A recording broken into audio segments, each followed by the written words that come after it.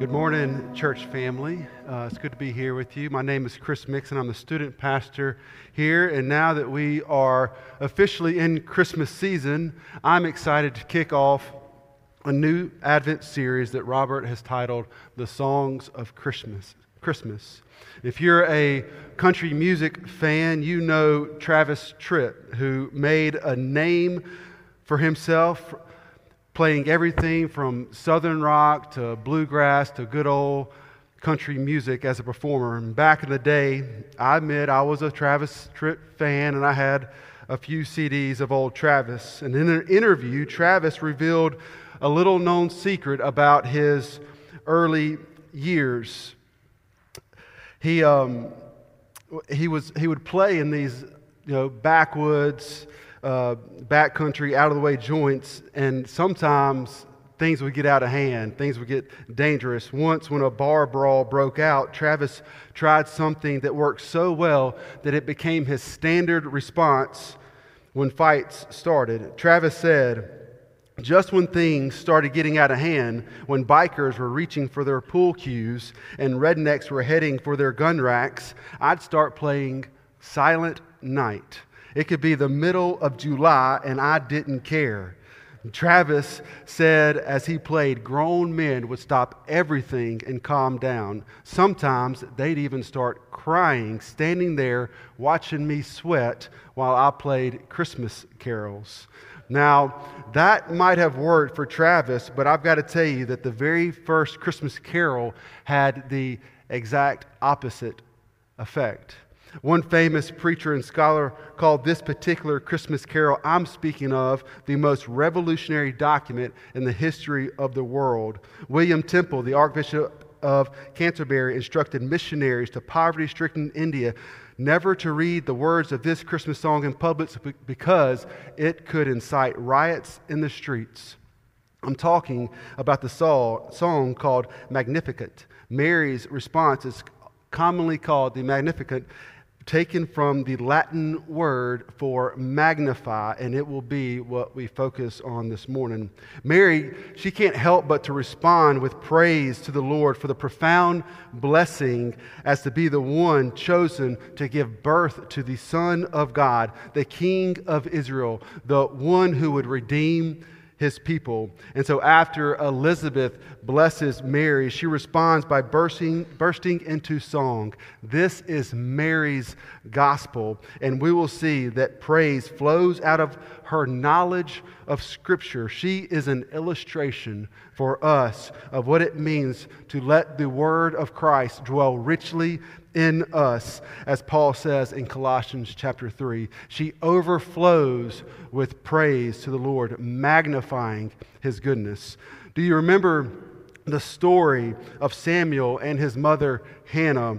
Hannah had no children and was abused by other women because of it, and she prayed earnestly that the Lord would give her a son, and he did. And in 1 Samuel chapter 2, Hannah sings a song of praise, which is very, very similar to Mary's song. We're going to put it on the screens for you. Hannah prayed and said, "My heart exults in the Lord. My strength is exalted in the Lord. My mouth derides my enemies because I rejoice in your salvation.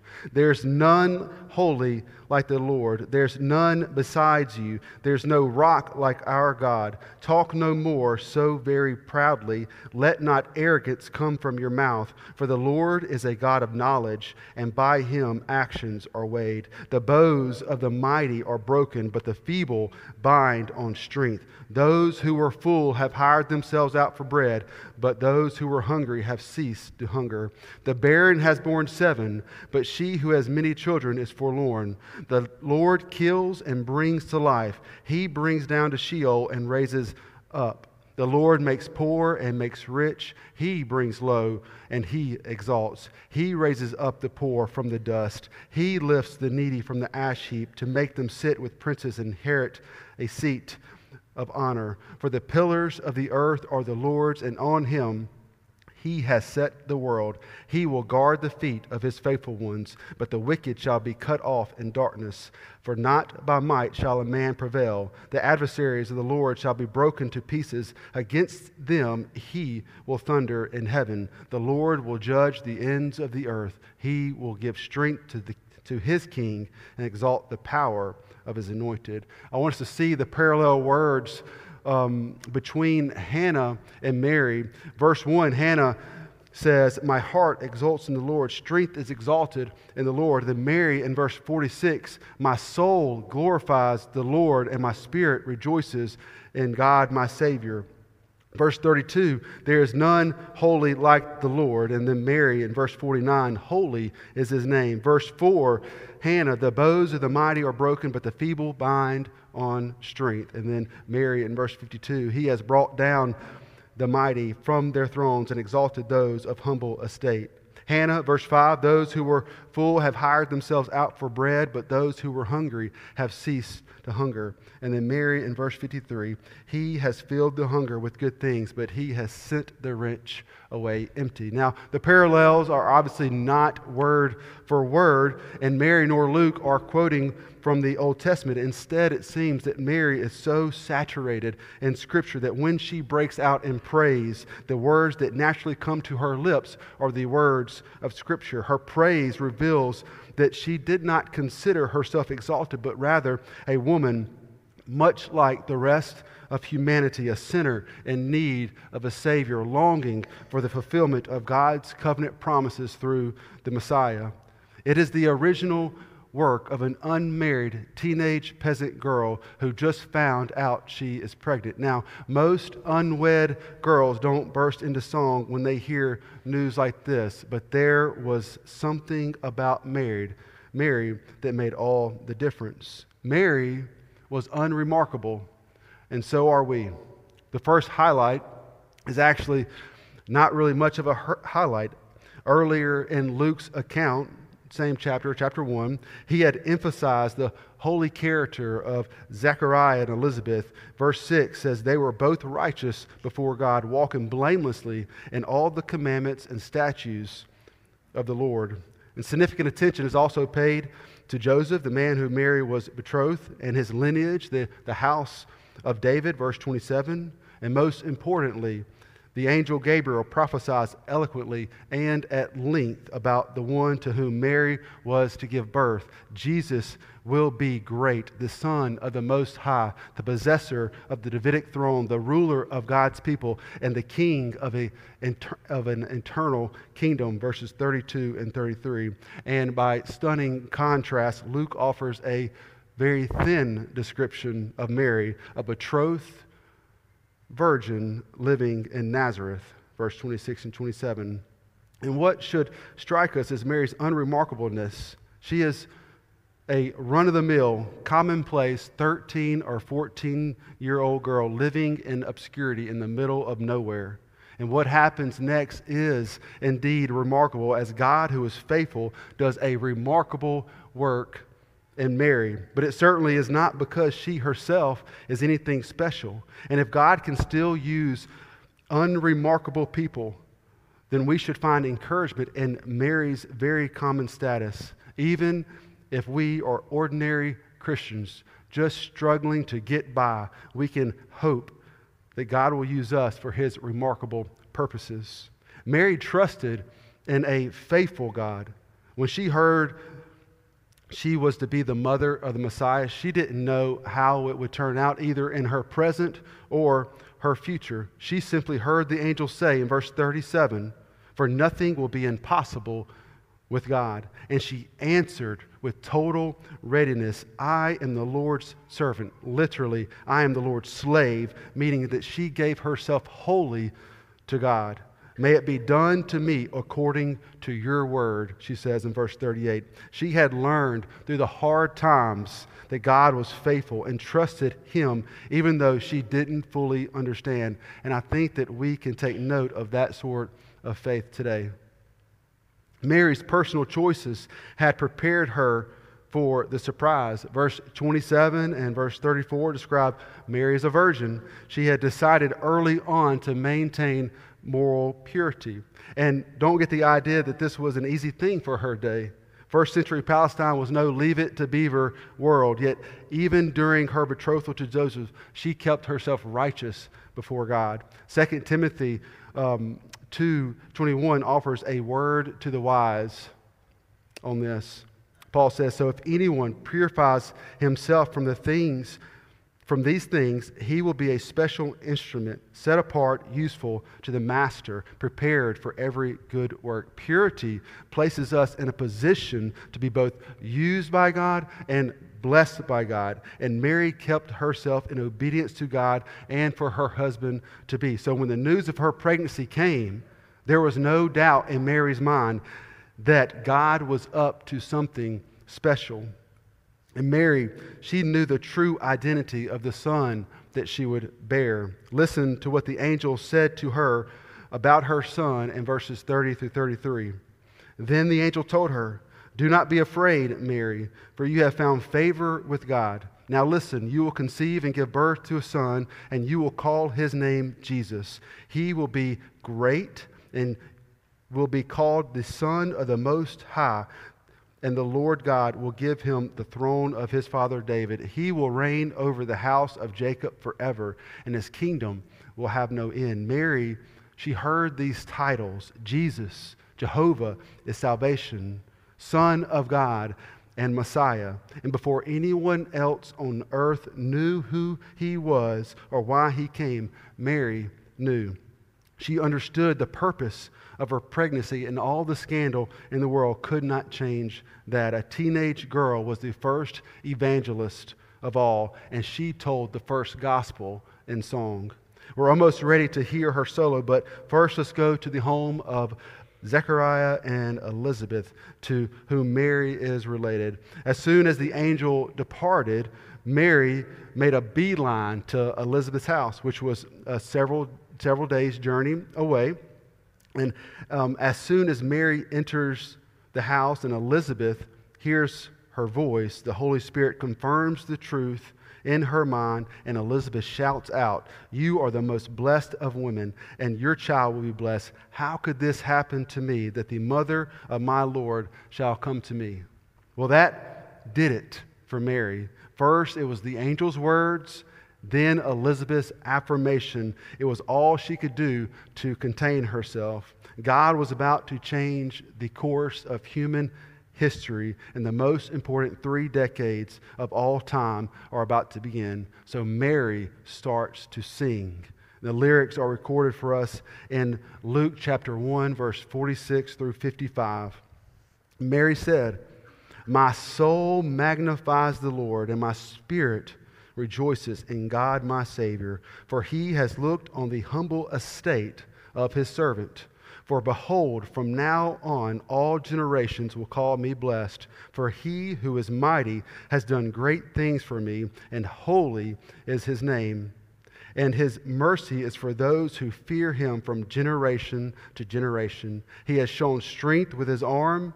He has scattered the proud in the thoughts of their hearts. He has brought down the mighty from their thrones and exalted those of humble estate. He has filled the hungry with good things, and the rich he has sent away empty. He has helped his servant Israel in remembrance of his mercy, as he spoke to our fathers, to Abraham and to his offspring." And so do you hear the heart of this mother as she announces and she worships God, proclaiming that a new day has dawned, both for her and for us? There's 2 stanzas in Mary's song. The first stanza really drives this idea of undeserved grace, which really is God's gift to all people. Verses 46 through 47, Mary sings, "My soul magnifies the Lord, and my spirit rejoice in God my Savior." How does a soul magnify God? A mouth magnifies God by saying God is magnificent, by speaking his praises. But no one can hear a soul. No one but you and God. And Mary means that at this moment, her soul feels the greatness and holiness and mercy of God like never before. because she has a more fuller understanding of how awesome and magnificent God is. And to be clear, God can't be made any bigger, but He can be enlarged in our life and in our soul. And we magnify or we enlarge when we grow in learning of the depth of His goodness, when from meditation on Scripture, our thoughts of God is enlarged. The fuller our knowledge of His goodness and greatness is, the greater our ability is to enlarge Him. And for Mary, she had begun to think bigger and grander thoughts than ever before, thinking, a God who could do this in my womb, what else must He be able to do?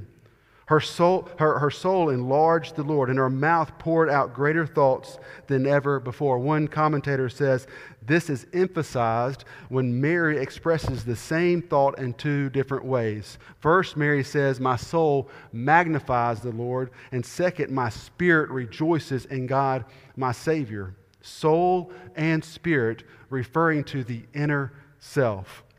This combination in Hebrew poetry is a powerful way of saying my total self, all that I am, magnifies and praises the Lord. And this is significant because listen to Jesus' words when He began His ministry, and He proclaimed in John chapter 4, verse 23 and 24, but the hour is coming and is now here when true worshipers will worship the Father in spirit and truth, for the Father is seeking such people to worship Him.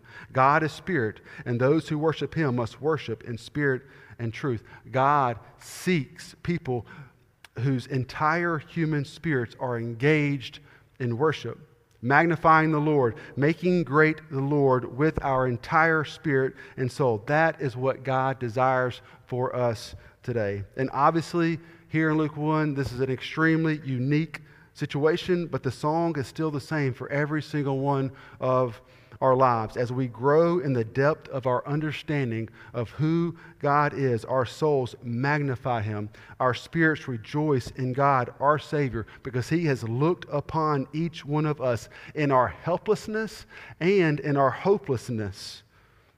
He has drawn us to Jesus. He's given us forgiveness of our sins against Him. He's given us eternal life, not based on anything that we have done, but based on who He is and what He has done. And He has blessed us in so many ways. So what do our souls do in response to this mercy? When we know this, when we experience this, we magnify the Lord. We glorify Him with all that we are, with all of our lives. We thank Him for the blessings that He has poured out on us. Listen to the words of this teenage girl and even notice her self-description as she praises God. She calls Him God, my Savior, in the opening line of her song, verse 47. Only sinners need a Savior. So Mary sees herself not as the offspring of some immaculate conception where she was born without a sin nature, but as a sinner, just like the rest of us, in need of rescue. She sings of God looking on the humble condition of His slave, verse 48. Literally, she sees her littleness, both in the world's eyes and in God's. Her words tell us that Mary felt totally unworthy to be chosen of God, just another poor girl among thousands who live poor lives in backwater towns of a captive nation. Mary, she was struck by how different God's choice is from how men tend to choose. And here's the truth. There's a single question that arises in the heart of a person who understands how much grace it takes for God to choose them. Why me, O Lord? I know my own sin. I know my own mistakes, how unstable my heart is, how imperfect I am in comparison to how perfect you are. So how is it that you would choose someone like me? Mary felt that question. She understood it. The truth is, humility and lowliness are the abiding marks of someone who has stood in the presence of God long enough to realize that they deserve nothing but punishment for their sins, but instead receive mercy. She sees God's actions towards her as evidence of His mercy. In verse 50, she sings that His mercy is from generation to generation on those who fear Him. That's Mary's poetic way of saying, God, you didn't give me what I deserve. Instead, you showed me mercy, withholding what I have coming, just as you do for all who fear you. In the first stanza, we see something wonderful and true about God. He loves the underdog. He loves the disqualified. He loves the unimpressive, the ordinary people like you and me. And Mary stands before the Lord just like we do, needy, flawed, with nothing to merit his favor, nothing to earn but his judgment. And she is amazed at a God who knows her so well, who knows every dark secret and chooses her anyway. Y'all, this is the real gift of Christmas that we celebrate, right? This is what we celebrate this season. One you won't find under any tree. The gift of God's grace in Jesus Christ has come for us. The second stanza is coming, and this is where Mary, she turns her attention to this world system and interprets the meaning of Christ's coming to this earth. God's strength changes everything. In verses 51 through 55, Mary sings of these reversals from what our world values, shifting everything we try to establish so that it magnifies God's justice for his people. And there's really three groups of people that will be impacted. He will rescue the helpless in verse 51. Verse 51, he has shown strength with his arm. He has scattered the proud in the thoughts of their hearts. Now, Mary's just a young girl. She's not a politician. She's not a political analyst. She's just standing in the living room of an older relative in the hill country of Judea, singing a song of praise. But Mary saw it coming. Her child will upend all the centers of power men have established on this earth. This baby is God's signal to power-hungry people for every person in all of society. The end of human strutting and self-centered ambition is at hand. And I personally love the opening line of verse 51. He has shown strength with his arm. I remember when I was a boy, I would sometimes challenge my dad to arm wrestle, and because my arm was too short, I'd put a book under my elbow and I would go at it, sometimes with 2 hands or half or all of my body weight. And sometimes he'd let me push his arm backward like I was winning. He'd watch me strain for a little while, and then at any moment of his choosing, he would slam down my arm. And we would laugh, but I remember always thinking that there was going to come a day when I would get him, and that day did indeed come. But when I think of how many of us in our pride try to arm wrestle with God, and in doing so we walk over people, I think of this verse. So listen, if you're caught up in this world's values, if you're fresh out of options, if you feel that you've been dealt a crummy hand in life, this message is for you. Bring your worries to a loving and merciful God. Don't chase after the things of this world. Don't despair over things that don't matter. Don't lose sleep over whose party wins or how your boss treats you. And don't worry yourself over how wrong you've been in your life. Jesus' coming freed us from this. Let the song of Mary comfort you. God's just letting the powerful strengthen their position and exhibit their influence for a little while. But one day, He will say enough. One day, justice will flow like water and righteousness like an unfailing stream, Amos 5:24, washing away the wrong and setting all things right. Evil in this world will not have the last word. So bring your needs to a loving Father who desires good gifts for His children. He is the helper of the helpless. Verse 52, He will exalt the humble. He has toppled the mighty from their thrones and exalted the lowly. Nebuchadnezzar was one of the most powerful men on earth in his day, and he knew it. Robert walked us through Daniel, and in chapter 4 details the sudden change of heart of this man. When God's judgment upon Nebuchadnezzar was lifted, the former king immediately declared in Daniel chapter 4, verse 37, "Now I, Nebuchadnezzar, praise, exalt, and glorify the King of heaven, because all his works are true and his ways are just, and he is able to humble those who walk in pride." How many times has the Lord brought down the Nebuchadnezzars and the Herods of this world? He breaks their bows. He blasts their projects. He brings them low, and the meek end up inheriting the earth. Mary's song means that we need to reverse our ambitions if we want to succeed in God's kingdom. Don't buy into the hype this world system dishes out that says if you're going to get anywhere in life, you've got to be assertive. You got to walk over people. You got to blow your own horn and pat your own back to make your own path. He will exalt the humble. There's a higher law at work, and Jesus gives it to us in Luke chapter 14:11. Everyone who exalts himself will be humbled, and the one who humbles himself will be exalted. So seek humility, not glory. Labor for the Lord, not yourself. Stop caring about who gets the credit. Give without expecting anything in return. Take the back seat. That is the path to greatness in God's kingdom. In Isaiah 66:2, God said, "I will look favorably on this kind of person who is humble, submissive in spirit, and who trembles at my word." As I round towards home and Lauren and the team make their way back up, I'm going to invite you guys to stand as well.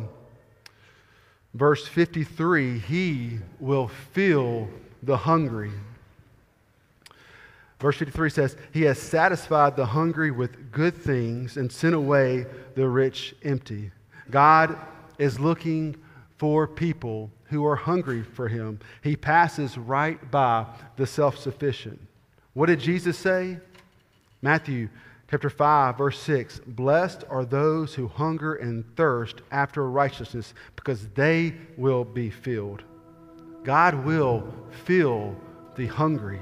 And that's why Paul says in 1 Corinthians chapter 27 through 29, God has chosen the world's foolish things to shame the wise, and God has chosen the world's weak things to shame the strong. God has chosen the world's insignificant and despised things, the things viewed as nothing, so He might bring to nothing the things that are viewed as something, so that no one can boast in His presence.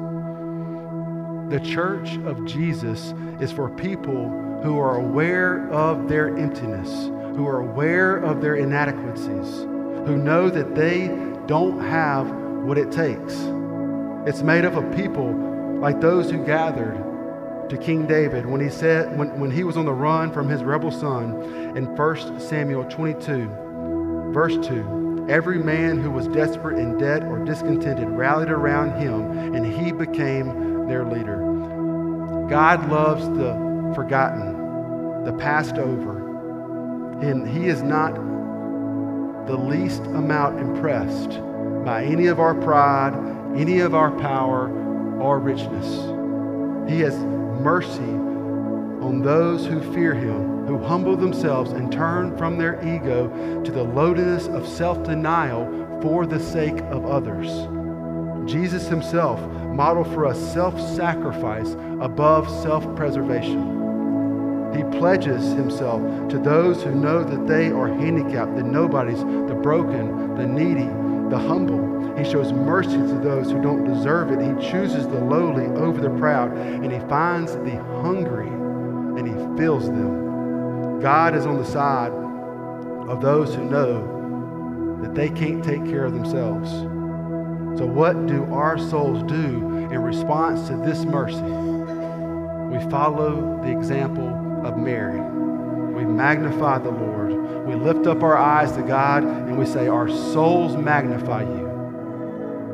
God came to Mary in her helplessness, in her weakness, and this is how God comes to us. "Blessed are the poor in spirit, for theirs is the kingdom of heaven." Matthew chapter 5:3. Psalm 34:18, "The Lord is near to the brokenhearted and save the crushed in spirit." God is seeking hearts like Mary, children who will magnify Him, who will enlarge Him with their souls and proclaim Him with their lips, with passion and their entire being.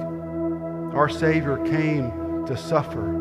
He came to save. He came to be our substitute. He came to show us how to live, and He came to show us what God is like.